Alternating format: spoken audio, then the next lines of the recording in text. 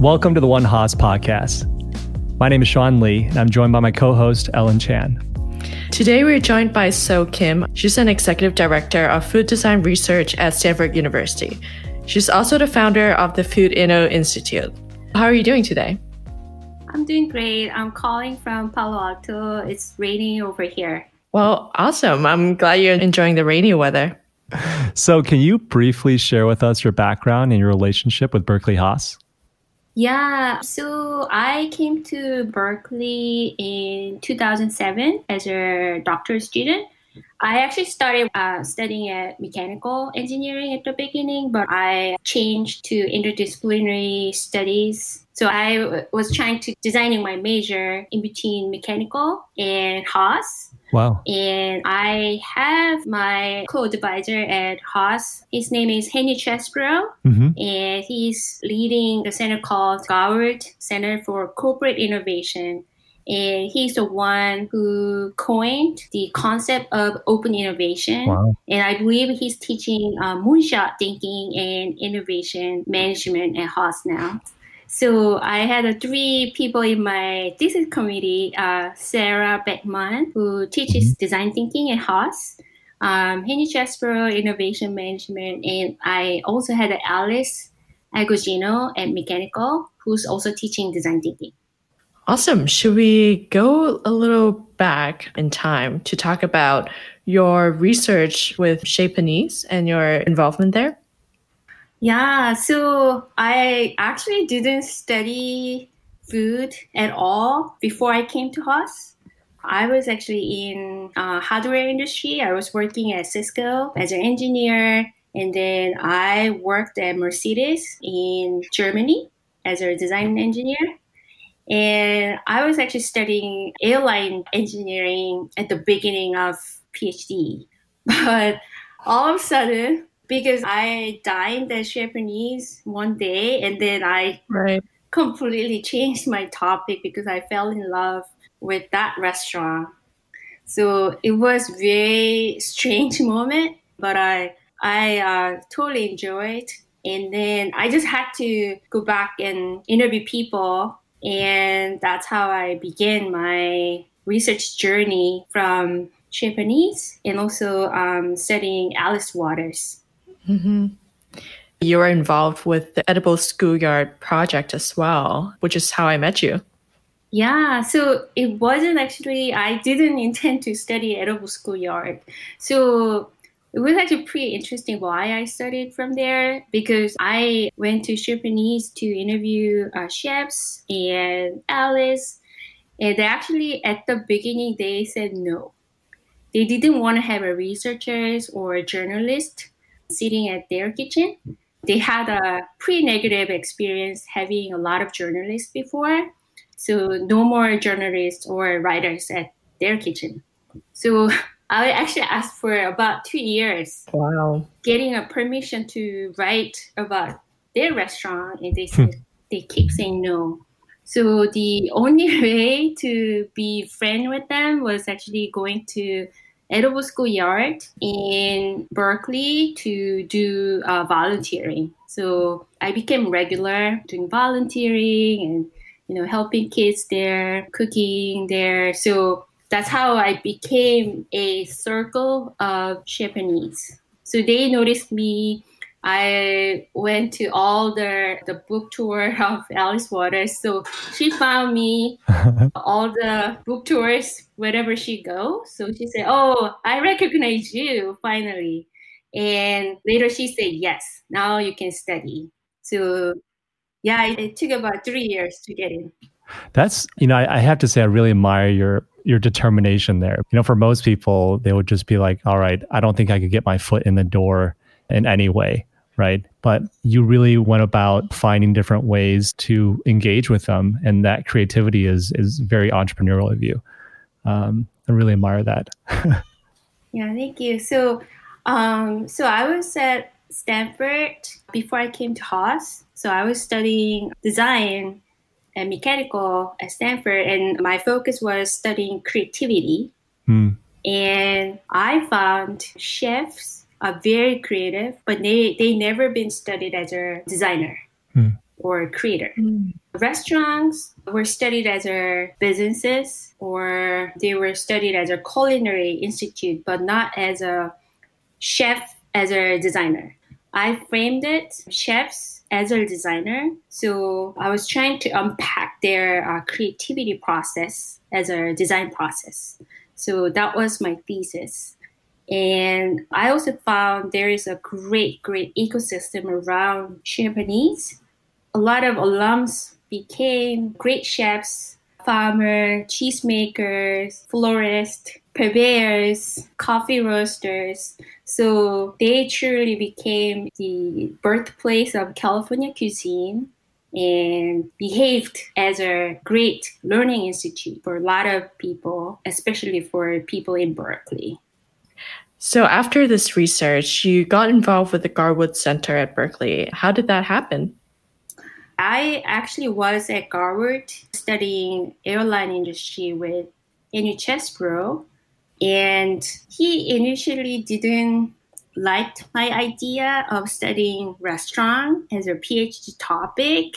He was very concerned if I can get a job in academia or even going to industry. He was very concerned. Are you going to get a job in a restaurant or what? But I really wanted to study restaurant and chefs. So I said, I would do PhD only once in my life. I really want to choose these topics. And Berkeley and Japanese, they're really, really unique to me. I really want to study. So I just went on. Apart from all the research work, you also started the Food Institute. How did that happen, and what exactly does it do? My PhD research was studying actually history and trajectory of California cuisine for last 50 years. And when I was graduating, I thought this is a great time to study the future of food and future of food innovation. And it was actually great timing. I didn't know that will happen, but that's when a lot of food startups were coming up in the area. Good example was Impossible Food out of Stanford Medicine. So then venture capitals, they saw this will be a great example that food startups can be a unicorn. And also, that has a good impact on academia. So at Stanford, at Design Division, where I work now, they created new program on food design and food innovation. Wow. And I moved on here and I am leading the research program. And also I am hosting international symposium called Food Inno every year. Can you share a little bit about what exactly is food innovation? So for Alice's time, back in 60s and 70s, what I learned was there was no farmers market, no organic farming. So even chefs, they had to go to a superstore like Walmart to buy packaged vegetables, all frozen meats. So there was no organic or farm to table movement was not around. So to me, food innovation is to look at three areas. One, future of food. Second, future of kitchen. And third, future of restaurant. So that's what we are studying right now. And we will see very different kind of food in the future, very different kind of kitchen appliances, and also new concept of restaurants in the future. So that's what I'm studying in terms of food innovation. That sounds insane, because that sounds like a cross-disciplinary of so many things, right? From agriculture to mechanical engineering to probably software design for kitchens, and then you have interior design, space design. How do you manage all that? So I'm very fortunate working at Design Division at Stanford. Here, design means pretty broad. It started as a product design, But now we have people who are working in car design, health, medical, biomedical design, space design, design thinking framework, and I'm leading food design. So it has like various topics of design. And although it's a part of mechanical engineering, it's very interdisciplinary. So like even in my group, we have a student from medicine, students from MBA, student from computer science, mechanical. So it's very diverse. So you started Food Inno a couple of years ago with the hackathon in Barcelona, and it's scaled very nicely over the last couple of years. What is your vision going forward, and what are you looking to achieve with this? We're doing more the seminars and speaker series now. And who is the target audience for these symposiums? We invite chefs, food academics, students, large companies, and also startups. We also invite NASA. NASA has been a really great inspiration for food innovation, interestingly. So they've been actually working on the project called Food in Space. So they were working on 3D printed food, also the air protein, like kind of creating a protein out of air. So they have a lot of technologies they developed like 30, 40 years ago, and we're trying to commercialize now. And so they have been great inspirations for food innovators. That's amazing. With what we're going through with COVID-19, I'm curious if you see or foresee any shifts in food innovation, meaning are there any shifts in focus on, what should we call this, not post-apocalyptic, but emergency time foods and times for cuisine during this period? Yes. So it's very interesting time. Food has been essential business, although they're losing a lot of people. So I have my heart broken there. So one thing I noticed was that they're looking for like contactless delivery, contactless communication between customers and food makers and restaurants. So that's something that is coming up. And also the use of ghost kitchen. Do you guys know ghost kitchen? No. What is that? So ghost kitchen is a new concept of restaurant. So they don't have a front end, but they don't have a back end. And they just connect through deliveries. Right. So that's what Travis, the Uber founder, was working on. Correct. Right? So some people call it as a cloud kitchen, right, or ghost kitchen. So funny enough, I was just brainstorming with some buddies yesterday on some of the implications for food supply and restaurants, right, in this period. And one of the things that was brought up was this idea that's similar to ghost kitchen, but it's much more popular in India, where home cookers, they cook and prep meals, and then there's like an app where you can order from different, families. Do you see anything like the U.S. trending in that direction? Yes. So California is the very first state that they approved the new bill. They call it as a home kitchen. I have to look at the name of the bill. Every home, once they get approved by the county and get a permit to sell their food, they can actually sell up to $50,000 per year. Wow. So that would be the extra income for the families who are very skillful in their home cuisine. So particularly, I heard it would be great for a lot of ethnic food makers. So they can use their home kitchen to turn it into the revenue. So to that point, another question has popped up in my head, which is around food packaging, right? That's been a pretty hot topic, especially out of Berkeley with sustainability. What are some new developments in that area?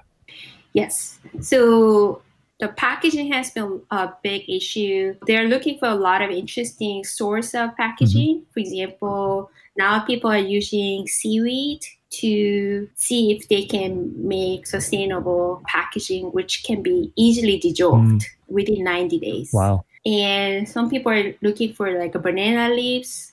Yeah, so they're looking for the biodegradable alternative packaging. I think the good example will be the Boba guys, who is also Haas alumni. So especially Boba, the straw is essential. So he showed the whole collection of the straws he was prototyping. So yeah, so it was very interesting. So he was one of the very first people who committed to sustainable straw. So it's very important now, especially Generation Z. They care so much about sustainability. And sustainability is becoming a new premium in their lifestyle. Right. That's what we found. So it's not about financial value, but they see it as a lifestyle value. Right. So it's very, very important in food industry now. That's really key. Thank you so much for that. To wrap that part up, if students want to get involved or follow up with you, what's the best way to reach your team? So I love Haas students. I still talk to them and we still keep in touch. And I still work with them. And so please contact me through my email, sokim@stanford.edu. or sokim@gmail.com. So I'll be available. Happy to chat. That's great. Thank you. Ellen's got some quick fun round questions for you to wrap this interview up. So, Ellen. So first question, what are you doing to keep yourself sane during this quarantine? So the first week of shelter in place, I completely lost a sense of day and time. And this brought me a Corona blue. So what I'm trying to do is to wake up at the same time, and go to sleep at the same time.